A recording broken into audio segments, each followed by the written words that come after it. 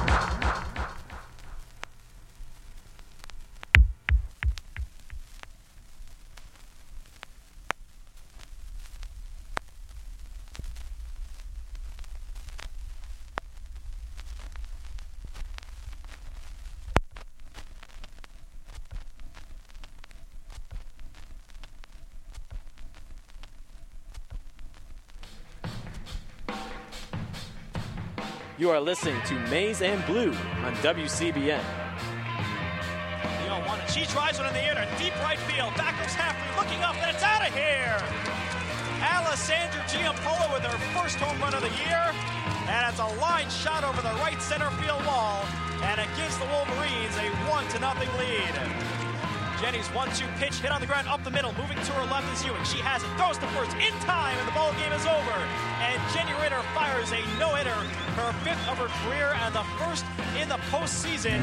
Michigan defeats Youngstown State by a score of 4-0 behind the bat of Alessandra Giampolo and a no-hit performance of Jenny Ritter. Here are your hosts, Rob Sullivan. Something told me it was over.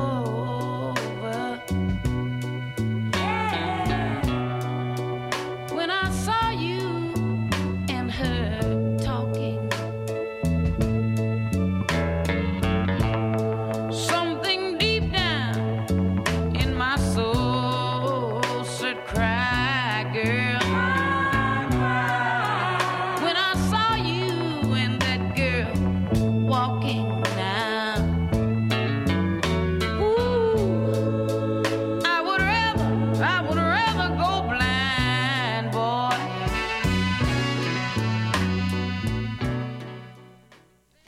Welcome. You've got Living Writers. I'm T. Hetzel, and today on the program, I'm so happy to have here with me in the studio Danielle Evans. Danielle, welcome. Thank you so much for having me. Well, it sounds like you've been on quite a rigorous... The book was... You're here in town. This is actually a tape program. So Danielle is here to read from her new collection, her first collection of short stories, Before You Suffocate Your Own Fool Self, out with Riverhead Books, just this September. Yeah, just last week. So literally hot off the press. Indeed. And you said since last week you've done 20 radio interviews already. Yeah, it's been wonderfully crazy, but it's been a little bit crazy. I had no idea that this many people wanted to talk to me. Hopefully someone out there wants to listen. Yes. I'm sure listeners are out there. That's what I always tell myself anyway, Danielle. But well, before we go any further, I'm going to read your short biography in the back of the book, and then we'll great. go from there, okay? Danielle Evans is a graduate of Columbia University and the Iowa Writers Workshop. Her stories have appeared in the Paris Review and A Public Space, and have been collected in the Best American Short Stories 2008 and 2010, and in New Stories from the South 2010. She teaches literature at American University in Washington, D.C. All right. Now, That sounds so fancy. did you have to write that short bio, or did someone I else did not. write it? Someone else made it. So what's so fancy about it? How can we unfancify it, or should we just jack it up? Well, we'll leave it fancy. I think I'll do a good enough job of unfancifying myself for the rest of the hour. Well, I hope so. Let's have some fun. But it seems like when you've been talking to, like, for example, 20 interviews already, are you sort of wondering, what else can I really say? Or do you find yourself... is it nice to have a rhythm and some ideas you want to talk with people about? You know, much like many of the characters in my story, I always want the thing that I'm not getting. So sometimes I'll have an interview where I only get questions that I've been asked like 10 times before, and I think, oh, I'm going almost on script now. I wish that somebody would ask me something different. And then somebody asked me something crazy, and it totally throws. I'm like, I don't know what I just said. I hope that was okay. So, well, yeah, and it's interesting. I mean, it's great to be able to talk about the book, period, and I just never want to feel like I don't do rehearsed charm. I occasionally do improvisational charm. But so I don't want to ever feel like, oh, I have this script and these are the things that I say about the book. But I also, the risk of not being on script is that occasionally I just say things that I don't know where they came from. Right. But that's kind of the beauty of the moment. That's what I'm hoping happens today for us, Danielle. So say whatever you'd like. Well, let's fill in a little bit more of your biography then. And so here are some questions that I know you've already sort of some maybe a little bit older terrain, because I love how you talk about writing from when you were a kid. Like, you've just always been writing, and it's not like you're so elderly right now either. Do you mind if I ask how old you are? I will be 27 in November. Oh, coming up. So Indeed. Scorpio? Yeah. Okay. So 27. It's the rock star age, kind of an interesting year. Indeed. But you've been writing since you were a little kid. Yeah, And- I mean, there was never a time when I didn't think that I wanted to be a writer. And even when I wasn't explicitly thinking about it, I was just talking to a colleague the other day about how I could never keep a diary as a kid. Like, I What would just was sit it? there. Was it like the pressure of the day today recounting? Or? Well, it was like I wanted it to be more interesting, so I'd just start lying in the diary because I'd be like, "This is so boring. What if somebody read it? I don't want them to think this is my life." The birth of a fiction writer. So it's a good thing that I discovered, and I think that's part of why. I mean, I studied anthropology in college, and I would have the same frustration where I had to stick to the truth of or at least some approximation of the truth, and I would think, but you didn't mean to say that. You meant to say this thing, or oh, but that was so polite. What if we let it be messy and exploded the situation a little bit? And I felt like if I stuck to a truth-telling profession, those impulses would eventually catch up with me and make me either miserable or On trial. attack one or the other. So I like the path you took so far. Yeah, Danielle. And I think it's funny because in one of the interviews, you mentioned that when you were a kid, you were interested in morality tales. So I love that sort of then 180 into like you've got to make it sound good even if it takes a lie. But why how old were you when you were sort of interested in how to be a good person? And I think you wrote like rules for that, and it was on your Yeah. refrigerator at home. I think I was 3 or 4. I just moved back to D.C., and so I've been bouncing around the country for like the last 10 years almost.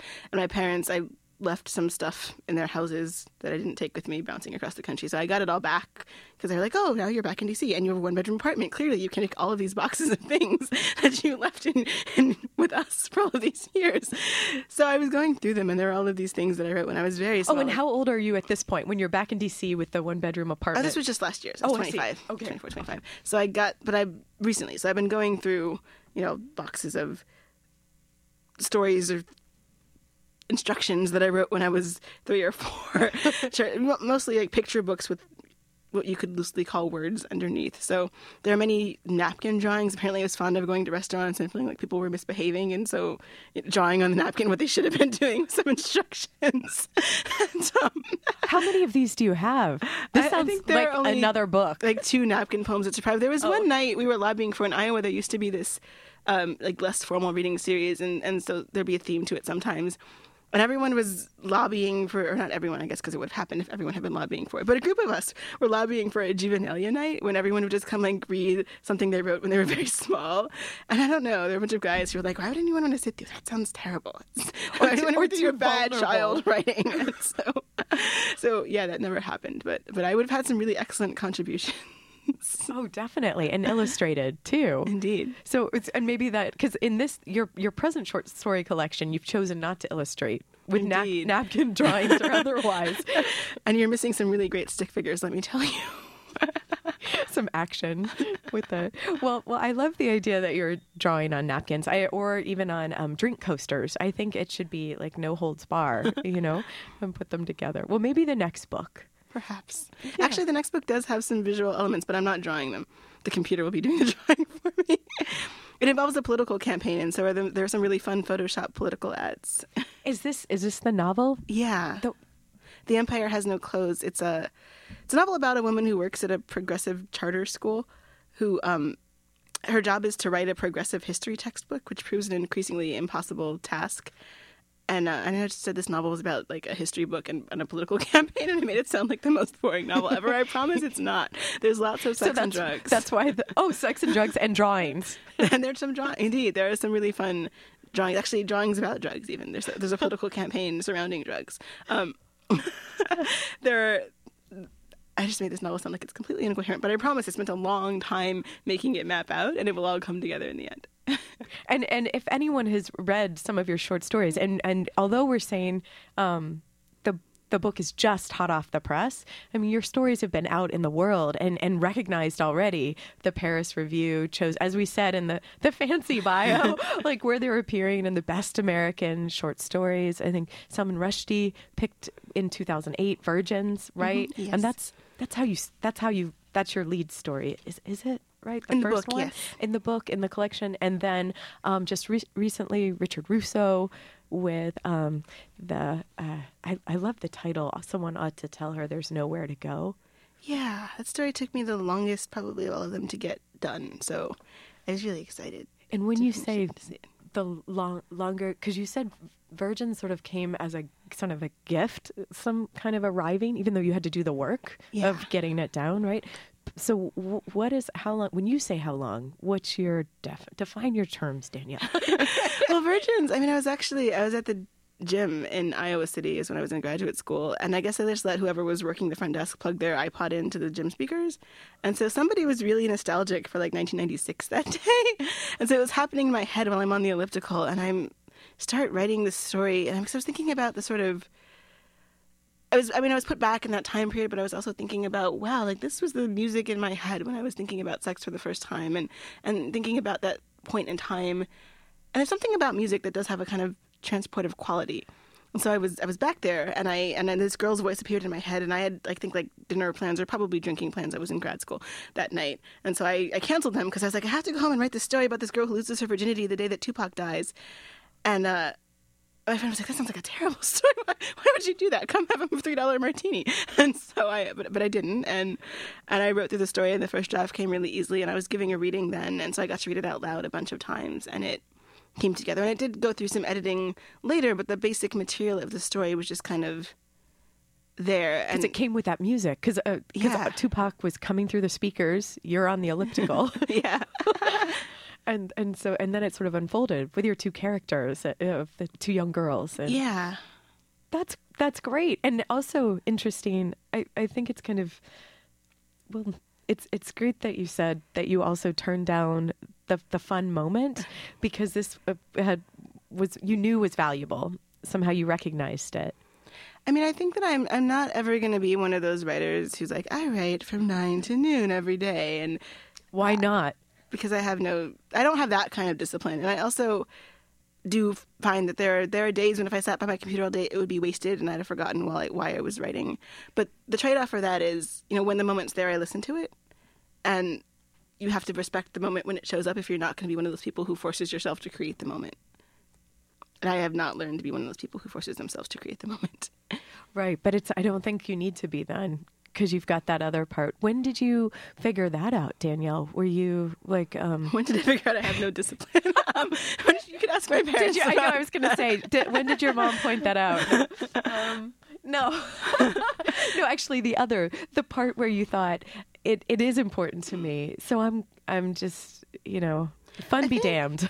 In that sense, grad school was good for me because I went young. I went straight out of college.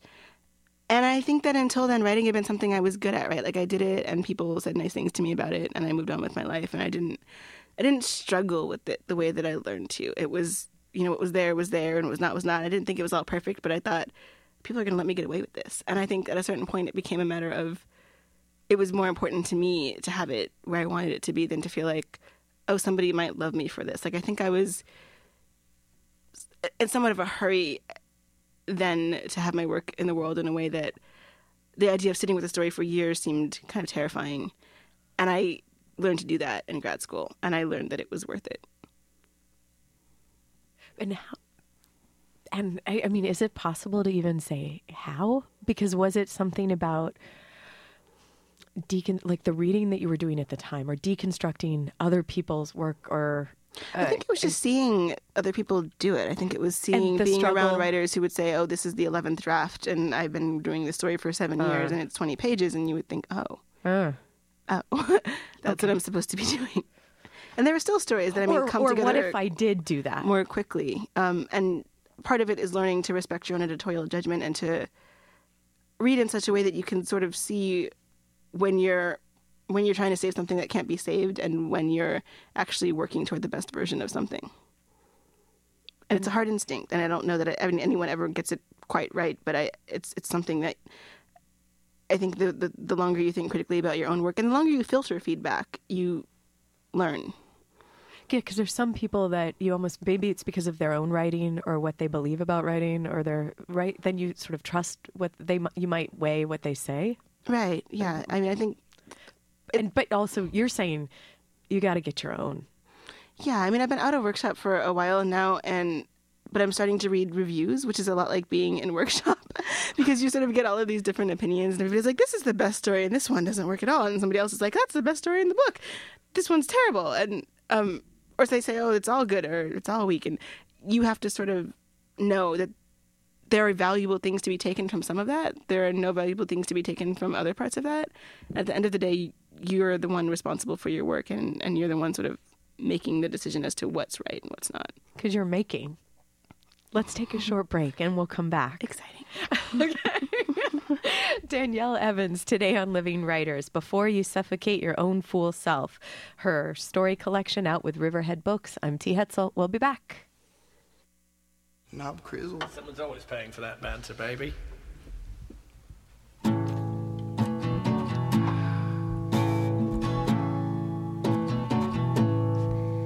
I went to a cobbler to fix a hole in my shoe. He took one look at my face and said, I can fix that hole in you.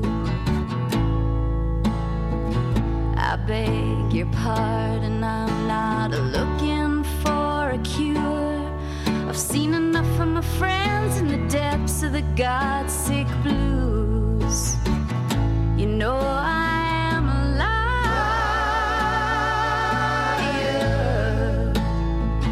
You know I am a liar.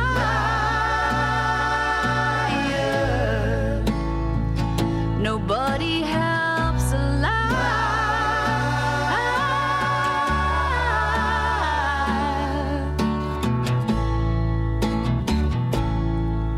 'Cause I've been down to Dixie and dropped acid on my... Welcome back. Most welcome you've ever been. Welcome back to Living Writers. That was a great song. Was it? Well, today on the program, Danielle Evans is here in the studio with me. Her book, Before You Suffocate Your Own Fool Self. And I asked Danielle before, via email, if what songs that you'd like to play. And these we started out with Etta James, then now Jenny Lewis. Will you talk a little bit about why you chose we might these be songs? getting progressively less classy, I must warn you.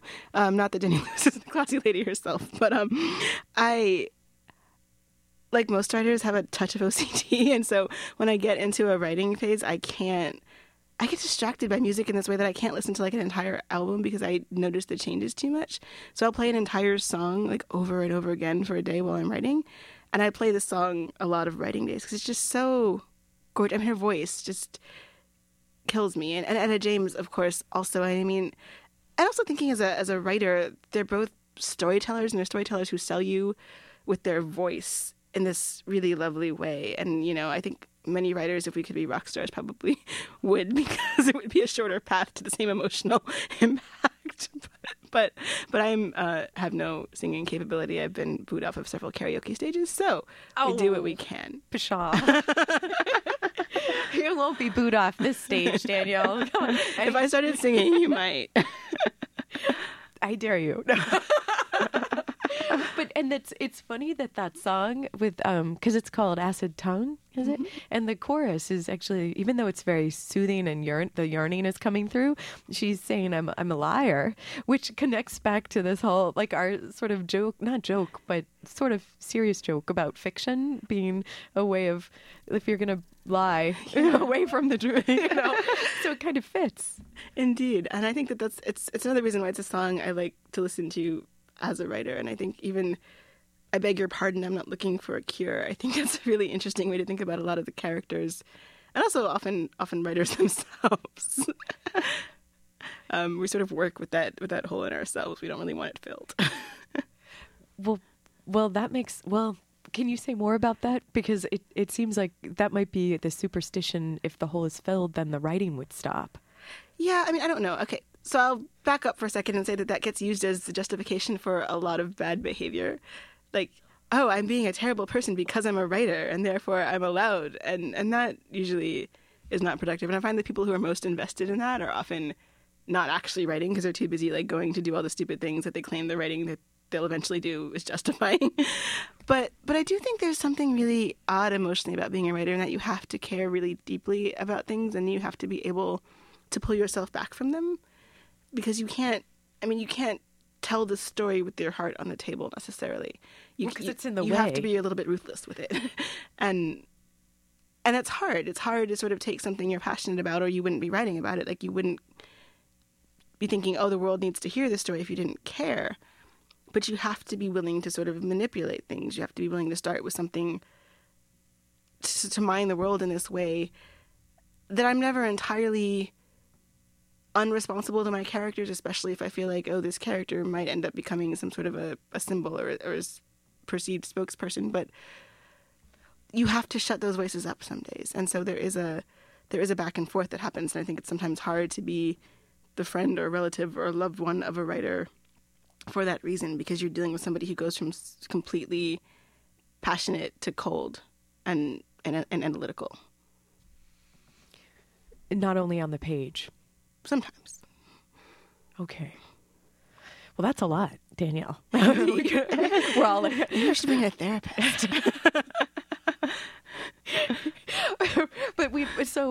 but no, that makes a lot of sense in that, but I'm interested in that idea because if you're creating the character, right, and you're getting to know you. Oh God, Maybe you should sing the chorus. Oh dear, no. But with that, getting to know the character, and then you're saying, well, this might become a symbol. I'm not really clear. Could you say a little bit more about that? What do you mean? Because that sounds like a filter that would stop a lot of things, instead of what if you have to figure it out as it goes without a pressure of symbolism? Yeah, and I think eventually you do, but I try not to think about those kind of questions until the editing stage. But there are questions. There are questions of audience. There are questions of how something's going to be perceived in one setting versus another. I mean, I write about a lot of Black women, a lot of women who are younger. And I think young women in general, and young Black women in particular, are a much maligned group. And more is written about them than by them. And so to take these sort of issues seriously is to risk people saying, oh, well, here's an authentic voice. And the truth is there are lots of authentic voices, right? There are lots of authentic ways to experience being female. There are lots of authentic ways to experience being Black. There are lots of authentic ways to experience being young. And so I wouldn't want anybody to take a particular story and say, well, this is the representative story of what it is to be this kind of a person. And I think that it's something that writers who are in any way marginalized or have experienced that do struggle with. I was just talking to Sugi about this at the round table. But, Sugi, friend of the show. and a friend of mine. And she was talking about a writer who said she specifically wrote a short story collection because she felt like she wrote a novel about somebody of that ethnicity, that would become the sort of stand-in narrative for people of that ethnic background. And she felt like in a short story collection, people couldn't make that kind of a judgment. And, I hadn't ever thought about my work that way before, but I did remember when Virgins came out, it was getting all this attention. I felt like, oh, I wonder if people will read this one story and think like that's it, or if they'll be disappointed with the rest of my work when there turned out to be lots of other kinds of voices in my collection, or whether, I think it's important to see that voice can contain, beauty and intelligence and the capacity for all kinds of interesting perspectives on the world. But I also didn't want people to think, oh, that's the only voice of like a young Black writer or a young Black woman. Yeah. And with your collection, people can't do that. They can't. I hope they're not doing it. Amazed what people can do. Oh, really? Okay. I mean, I haven't seen it with this particular book, but in general, I put very little past some people. Okay. They're ability to misinterpret things. You know what? Fair enough. But what I meant was that when you, with the story that we mentioned before, someone ought to tell her there's nowhere to go. Like that's the main protagonist is a male voice, so very different than the narrator of Virgins. Yeah. Right? And so, but that wasn't something you did consciously then, when you're, because you have another collection on deck, another short story collection, but it's not like you picked different stories, because these were things that you happened to be interested in, or did you consciously look for a voice? That actually was written after the original version of the collection sold, and I have been working on it for years, and I had never quite been able to get it where I wanted it to be. And finally, I pushed to finish it, and I pushed to work on it with my editor because I really felt like the collection needed it in some way. It did seem to me that there was this absence without it, and that it helped to tie a lot of the things together and ground it. I mean, in some ways it was a departure from the other stories, but it also visits a lot of the same themes. I mean, it's still about people whose sense of what they desire is not matched by their capacity to attain it. And it's also, I had part of the struggle I had with that story is for a long time I was trying to discipline it, and I was like, this is my male war story, and it's going to go from one war back to the States, and there's going to be this other manifestation of this conflict. And I had this idea that these two male characters in the story, that somehow that was where the tension was. And the tension ended up being about this little girl, and I was like, I have to let the story go to the mall and play with makeup? Really? No, that can't be right. But I did. Princess store. Indeed. Like, it had to go to the glitter store, and was that a backhanded tribute to Mariah Carey? I would never do a backhanded tribute to Mariah Carey, because we could talk at some point about the time that I was Mariah Carey for Halloween and had her on my birthday cake. And at my birthday party, I had people pin the tail on Mariah instead of pin the mic on Mariah instead of pin the tail. Yeah, that would be a whole different game. Sorry, it was a children's party, I promise. But yeah, no, there was nothing backhanded about my love for Mariah Carey. And that will actually surface later on with one of the song choices. Indeed. Yeah. But maybe back to this little girl who's and the male character. And then you have like this vastly different ages too, like a little kid. Yeah, I mean, when I was writing that story, and it started with the image of this man and this little girl, and I knew he wasn't her father and that he was somehow taking care of her. It was really interesting. Really, that was the image that started the story, yeah, Danielle. It was really interesting to me to think about, what people's relationships are like with like not quite step parents. Because it seems to me that that's an often very fraught relationship. I mean, I had some of them as a kid, and as an adult, I've probably been something like that to some kids. And so it's a weird relationship because you don't know. Too much investment is sometimes more damaging than not enough investment when you know that your role in that child's life is probably going to be passing through. Yeah. And I think that's something I was thinking about a little bit across the board is sort of most of the protagonists are people who are under 30, who are really one of the first generations to be raised without the expectation that we'd all grow up and get married and forever and ever live happily ever after with somebody, because most of us were raised by divorced parents or parents who were single or some other manifestation of family. And so I thought, well, what does it mean when there are all these other kinds of possibilities? And what does that do to our emotional logic? And aren't they as genuine in that time? Yeah. And how do we sort of make that capacity for love healthy in some way? And I mean, that story doesn't end happily, but not because of the lack of genuineness of his affection. Yes. So that part does come through, actually. Yeah. Well, we're going to take another short break here and hear another one of the song choices. Yay! And then when we come back, would you mind reading a section of one of the stories, Danielle? Not at all. That would be brilliant. You've got Living Writers. I'm Tia Hetzel, and on the program today, Danielle Evans. Her story collection, Before You Suffocate Your Own Fool Self. Thanks to Tex for engineering, by the way. We'll be right back.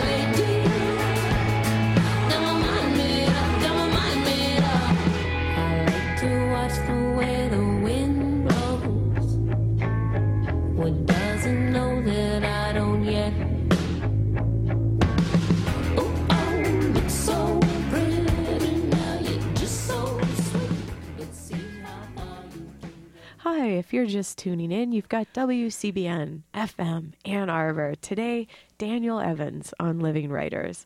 I'm T. Hetzel, and here we are back. Danielle's holding the book, Before You Suffocate Your Own Fool Self. And so, Danielle, would you mind reading for us? Not at all. I thought I'd read the first couple of pages of the last story in the book, which is Robert E. Lee is Dead.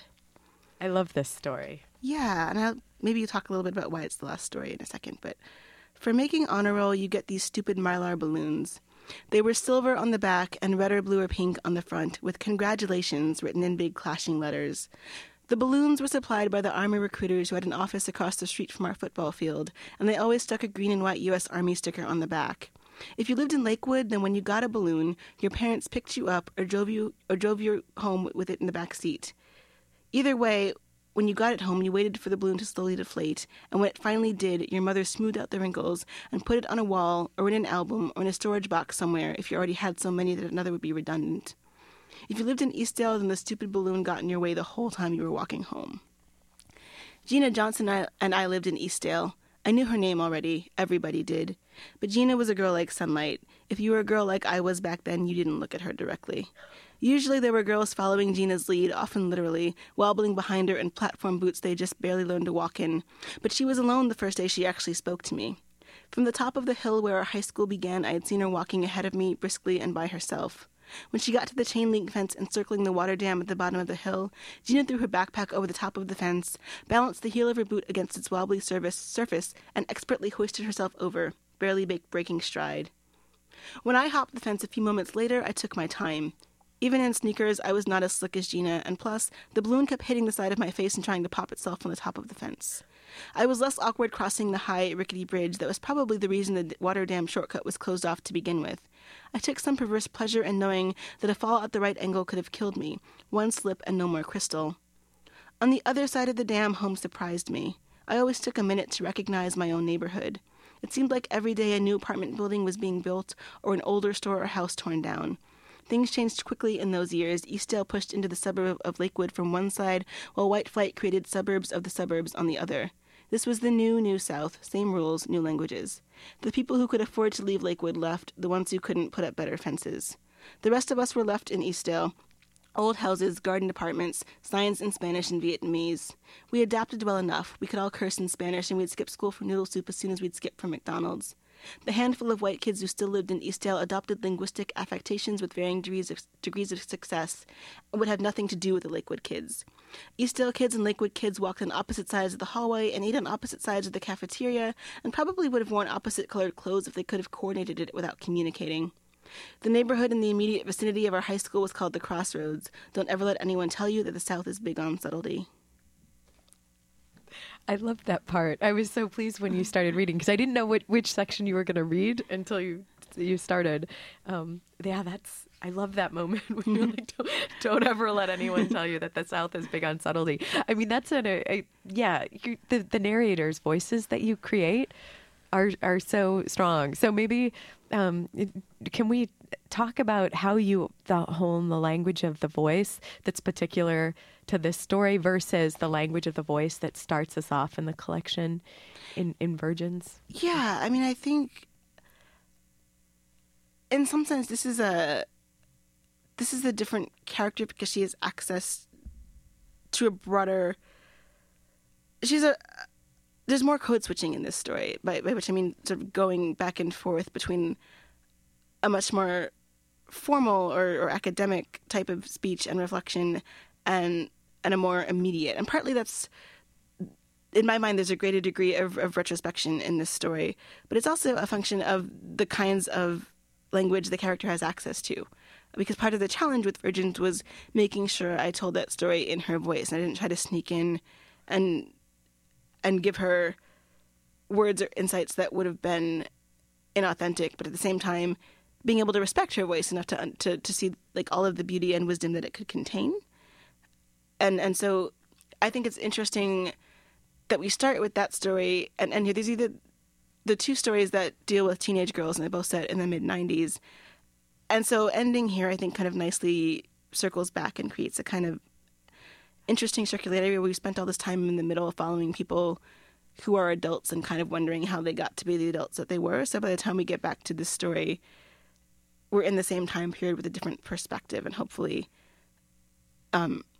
thinking through some of those questions of adolescence with some new complications. And I think that the complication on the level of prose works and the complication on the level of distance works for that too. Or at least I hope it does. And when you say distance, what do you mean by that, Danielle? I mean, I think that this character is a little bit further removed from these events than Erica is from the events of Virgins. Oh, they're both past tense stories, but I feel like Virgins is more immediate to me. Whereas we have some interventions in this story that indicate that more time has passed. Yes, especially toward one of the last things that Crystal, who becomes Cece when she's makes the cheerleading squad with Gina's help, right? That she says at the end, like, so yeah, which we won't say since that, don't want to. No spoiler alerts necessary. We won't go into the very end of the story. And it's also kind of interesting that this Crystal, she's on the verge of going away. It's senior year, right? And she's going to be going away to school, which is different than a lot of people in the neighborhood that you described for us during the section of the reading. And so it's actually right before that moment where she would be going to university and where we start with Virgins. Yeah, so it's almost a renewal. In some sense, I didn't realize this until I looked at all of the stories together, how often it came down to this sort of intense relationship between two women, and sometimes a romantic relationship, but often just a friendship or a family relationship in which sort of the way that girls are or women are defining themselves against each other. And sometimes that has a natural stopping point, and sometimes that has a forced stopping point. But there's a way in which that is often damaging and destructive. And I wanted to think about, I mean, one of the things that I feel like gets lost on stories about teenage girls is how much they're reduced to the romantic. Because at least in my experience of being an adolescent, so much of the drama about boys was actually about other women. And it was about a sort of sense of how you see yourself in the world and how you compete or rank yourself with the people you want to be like or want to be not like, who were mostly women. And a lot of the dangers, even the tensions, are actually more in that area of things rather than, well, might you get your feelings hurt or pregnant, or, I mean, it's some of the more real dangers are those emotional. I think now we're talking about this a little more with the focus on bullying and all those kinds of things that happen. But it's not just about that. It's about like identity and what you started to talk about, Danielle, how to how you just become measure, who you become and how you decide who it is that you want to become. I think so much of that is formed through those people that you're comparing yourself to and idealizing or dismissing. And so that was something I wanted to think about a lot in this collection, and to think about the seriousness of that, and then the way in which, I mean, we joke about teenage girl friendships, but they actually are sort of the root, I think, of a lot of who we grow up to be. Yeah, I can't argue with you on that. And also when I was reading up about you, Danielle, or things that you had said, just so I could quote you back to yourself, how terrifying or annoying. But one of the things you said were, of course, you're usually asked like who are like influences on your writing, and one of the things I thought was notable was that you said that you didn't say Toni Morrison for a long time, but then when you were preparing to teach like the latest lit class, African American literature, you actually reread all of her novels again and saw in it that the characters, that she could foreground your words, the women's relationships. Yeah. And I loved that. And then, so was that a lens that then you were able to re-see your own work somehow through that too? Well, in a very flattering lens, but yeah. but I mean, Toni Morrison, she's like but I a genius. Think that it was, it was something that I had sort of never seen in my work, and I would get sort of irritated when people would say it, because I would think, you're only saying that because you're trying to think of like a Black writer who you take seriously. Well, like you said, there's another story where you said in workshop that Toni Morrison's name and Alice Walker's. Yeah, because those were the only, and it is reductive. Like whenever there's like a new agent out there, they're like, oh, you write like Amy Tan, or whenever there's like, you're the next Jhumpa Lahiri, and like there's this range of ethnicities in which, like, even though some of those people are doing really interesting formal things or things with content and structure, those writers get reduced to their ethnic background, and anyone who's of that ethnic background gets reduced to being like those writers, whether or not they have much in common on the level of page.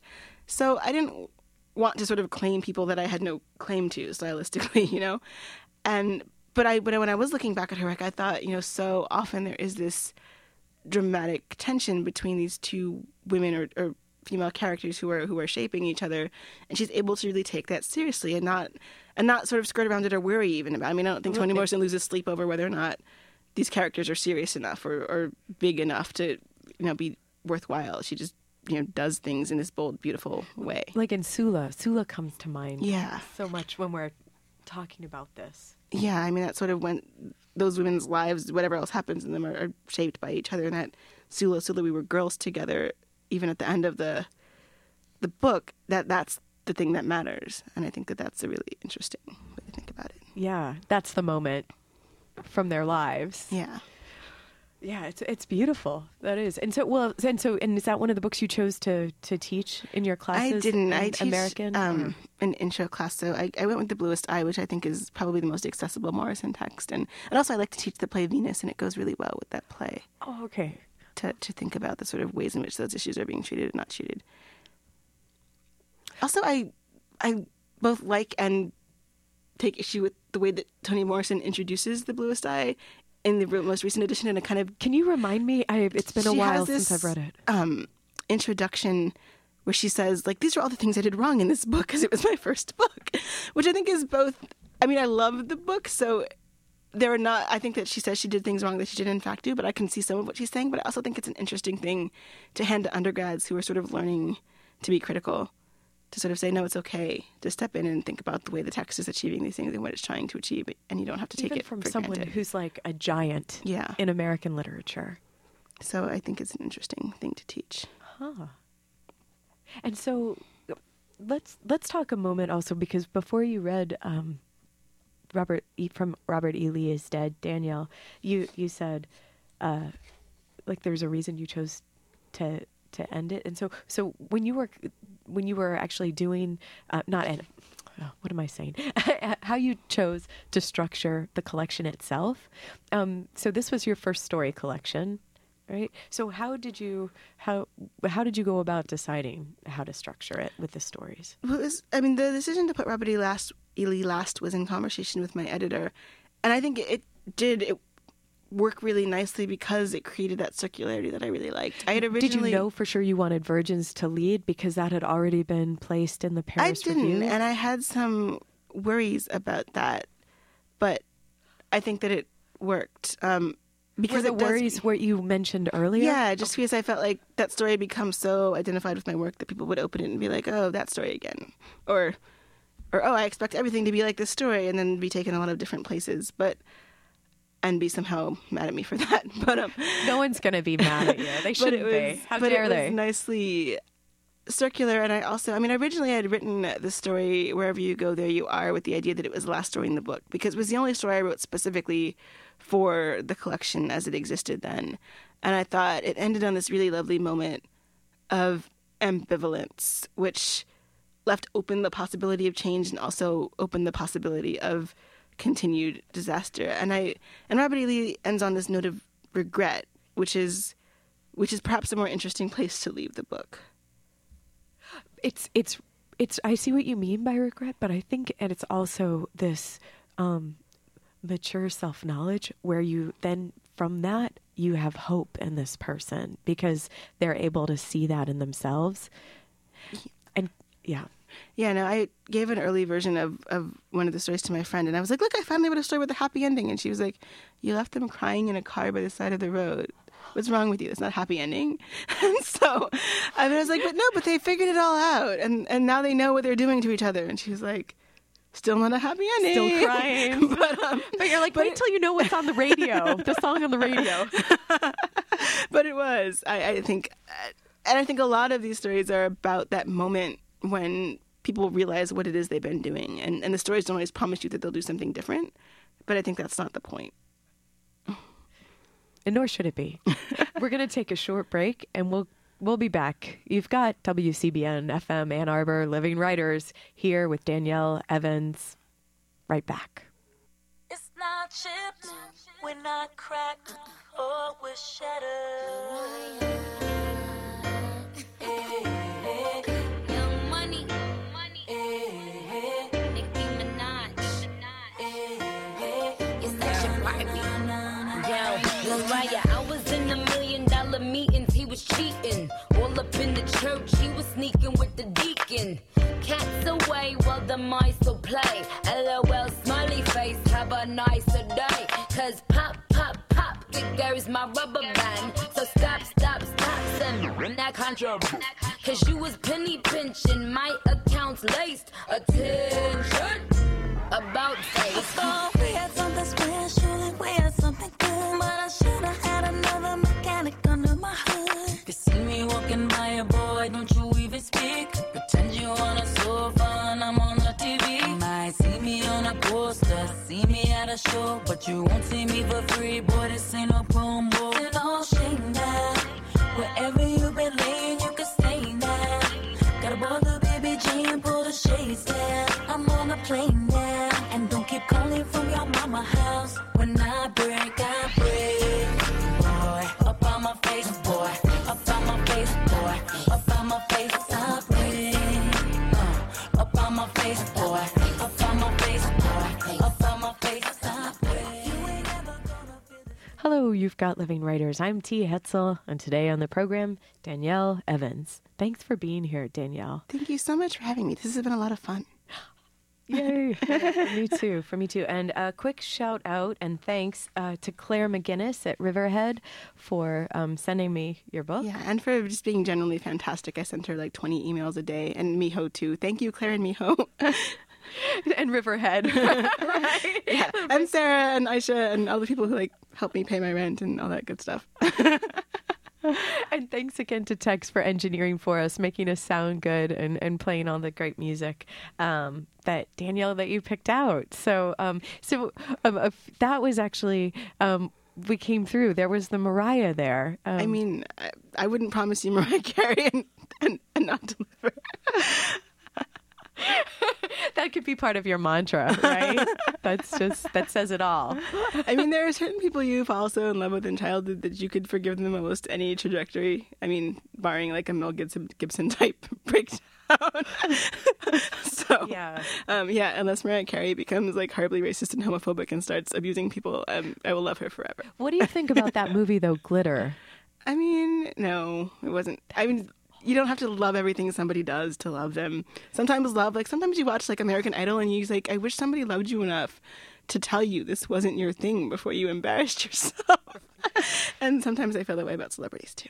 Right. Yeah, definitely. But they are, as my grandfather used to say, laughing all the way to the bank. So. Yeah. She made that movie, and they were playing it on the plane. So yeah, something good was happening from that. Well, so Danielle, I think it's also interesting that song had two women's voices, and we were just talking about that. So two women's voices in conversation. Yeah. Serendipity. Oh, yeah, I did that totally on purpose and intentionally because I knew exactly where we'd be at this point. Exactly. In the I know. I love how you guided the conversation. I moonlight as Miss Cleo. Many moonlighting. Well, you've mentioned your editor before. Who is your editor? My editor is Sarah McGrath at Riverhead, and she's really great. I mean, she spent a lot of time with the book, and she spent a lot of time with the book when she was right back in the office with a newborn baby at home. So, it was a really good. I mean, people say they don't edit anymore, but that's what I wanted to ask Sarah you. Actually, does, so. What does that mean? Like what was the relationship like with regard to the writing with the words and the back and forth? Well, I mean, she would send me a letter. She sent me an editorial letter about each story in the book, and I would for a while, I was writing her letters back, and then at a certain point, I was keeping them mostly to myself because she didn't want to go into it with my explanation of the story, sort of standing in the way of her reading the revision.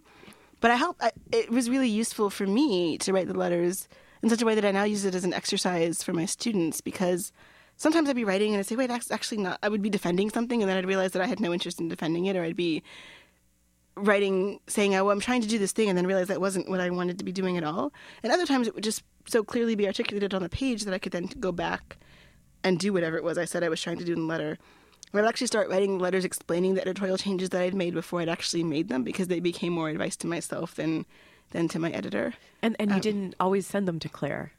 To Sarah. Oh, Sarah. Sorry. But no, I mean, toward the end of the process, I was holding on to them. And so it was, and we talked a lot about, what would belong in this book versus what would, because there were some other stories that didn't make it because they didn't quite thematically tie in with the others as well. And there were some stories that, I just couldn't get to where I wanted them to be, to a place where we were both happy with them. I mean, there was a story that I fought with forever, and I mean, the problem was I was too attached to the truth of the story in a way that perhaps that song that we just played was speaking deeply to my soul, because it was trying so hard to be a story, and it had its lovely moments, but at its heart it was a really pretentious drunk email, and so it wasn't ever going to make it into the story because it had no desire to sort of enrich the world. It had a desire to, I don't know, be angry at somebody who broke my heart. Oh, so was the actual framework of the story itself a drunk email? No, that probably would have been smarter. Oh. But then I would have had to make one of myself, and, I only do that elliptically. Unless I'm on the radio. Right. I know, the radio is a strange place to be often, especially when you're quite sleepless, and on the road as you are. Yeah. I'm at the beginning of, I'm reading in Madison tomorrow, and then I'm heading back to DC for 5 minutes to check on my cat who will pretend to be unloved and neglected. And then I'm heading up to New York to read at Columbia, actually. And then I'm going back to actually teach my students for a couple of days. And then I headed back up to New York the next week to read at McNally Jackson on October 12th. And then I had a little bit of a break. I'm gone that weekend for the faculty retreat. I don't know what it is we retreat from, but I think our students. And then, I hope it's a day at the spa. No, alas, it's a day of meetings. Right. Yeah, I'm just joking. They'll send you to some beautiful location, and then you're like, but we're meetings. We're having meetings. We don't get to see this. But it's lovely to be working at a school that will like take you away for the weekend and put you in a hotel and feed you, and you get to meet your colleagues you never see, because I only see the people in the English department, so it's exciting. And then I'm headed to UI Carbondale's Lit Fest at the end of the month, which means I'll be missing the rally, the Jon Stewart and Stephen Colbert dueling rallies on the lawn, which seems somehow cruel and unfair that I had to stay through the Tea Party rally and miss that one. But, I'm really excited to be invited to Carbondale. Did you actually swing by the Tea Party rally just to check it out? No. Or to, like, carry your own incorrectly smelled placard? No, that's awesome. I hid in my apartment that weekend. And then I am reading in November back in D.C. with Patricia Engel, whose book Vita is really beautiful. I just read it on the bus back from New York a couple weeks ago, and I was really excited to read it. So I'm really excited to be reading with her at Politics and Prose in D.C. That sounds like what it sounds. Well, you've got a lot ahead of you, but how exciting too! Yeah, no, really great. Yeah. A good. Well, I wanted to go back for a moment to talk about when you said some of the stories didn't make it in because of the theme. And so it sounds like theme is very important to you when you're considering like a holistic quality of the short story collection. Yeah, well, I mean, I've been talking to my students a lot about this, actually, they've been working on poetry somewhat reluctantly, but why? Why? I don't know why they're so reluctant. I keep asking why they're so reluctant, and it scares them. And I tried to make them write a villanelle, which apparently terrified them. So everyone was rhyming like day and tray, and I was like, we can do better. I've seen you do better. You write lovely prose. So, well, you started out writing poems. I did write poems. I wrote poems. I actually thought that I wanted to go get a dual MFA, and then I went to Iowa, where that isn't done typically and would not have been for me anyway, because I write narrative poetry, which is not so much Iowa poetry. But I don't think it was any great loss to the poetry world that I stopped writing poems. Well, you're yet young. I mean, I may write some poems again, but I think I never had the same level of investment in making the poems right that I did with fiction. Like, I would write a poem and I think, oh, that's nice. Oh, that's done. And I wouldn't struggle with it or lose sleep over it in the way I think you have to really be a poet. But anyway, so with my students, I keep trying to say, okay, but when you call attention to this thing, there has to be a reason you're calling attention to it. Like, this line in the poem is taking up all of the space in the poem.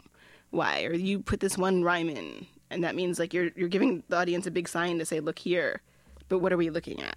There better be something there worth looking for.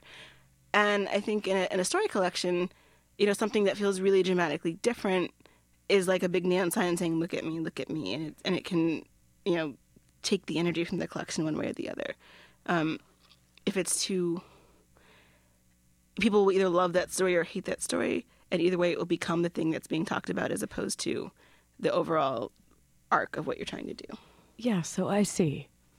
And so does that mean, then what happens to a story like that? Do you kind of like beat it into submission and say, you story, look here? And do you find, or is there another place for it? Because you do have this other second collection coming out. I have a novel that I'm working on right now. Yes. And a third novel sort of very tentatively in the works. But I mean, I have probably enough stories for another collection down the line, but I'd have to, there are all the stories that, there's like the outlet mall of stories. Like, there's something slightly wrong with them, and I have to wait till I have the time to actually go back and look at what it is and figure out if we can dress it up better. And I don't know that they all go together in the way that I felt like a lot of these stories went together. They're the sort of misfit stories. And some of them I'm still very much working on and, would hope to be submitting to journals, or am submitting to journals. Some of them I've sort of temporarily abandoned because they have what seem to me fatal flaws, but which could eventually be overcome. What would be an example of a fatal flaw? The story I was just talking about, there kind of is no there, I think. And then there are other stories that just, it's not even that the story itself has a fatal flaw, but I feel like some of them I've already written that story better. And so there's a version of a story that I felt like, I needed to write that other story, but they're really covering the same material, and there's no need for these two stories to exist in the world. Possibly I could get it polished to a point where somebody might theoretically publish it, but why? I don't want to think about it as like a resume line, and as a story, I feel like, this is work I've already done better. So because the passion, I'm going to walk away from it. Yeah, it has to. The feeling has to be there. Well, thank you so much for bringing your stories here today. Thank you so much for having me. This has been lovely. I've loved it. And so everyone, you can go out. There's no fatal flaw here in Before You Suffocate Your Own Fool Self. The story collection by Danielle Evans. Look for her novel to come and everything to come. Maybe even a few poems. Who knows? Perhaps. We'll see. I wouldn't hold my breath for that, though. Okay. Don't so before you suffocate your own fool self. Read some fiction. Okay. Well, thanks again, Danielle Evans on Living Writers. I'm T. Hetzel. Thanks again to Tex, and thanks to you out there for listening. Until next time.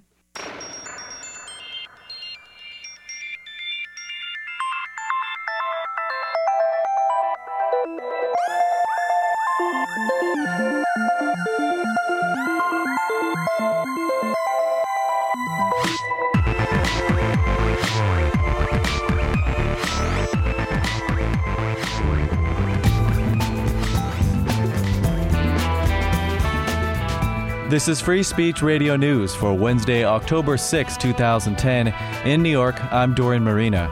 Coming up on today's newscast, the Supreme Court hears arguments in a First Amendment case that features anti-gay protests at military funerals.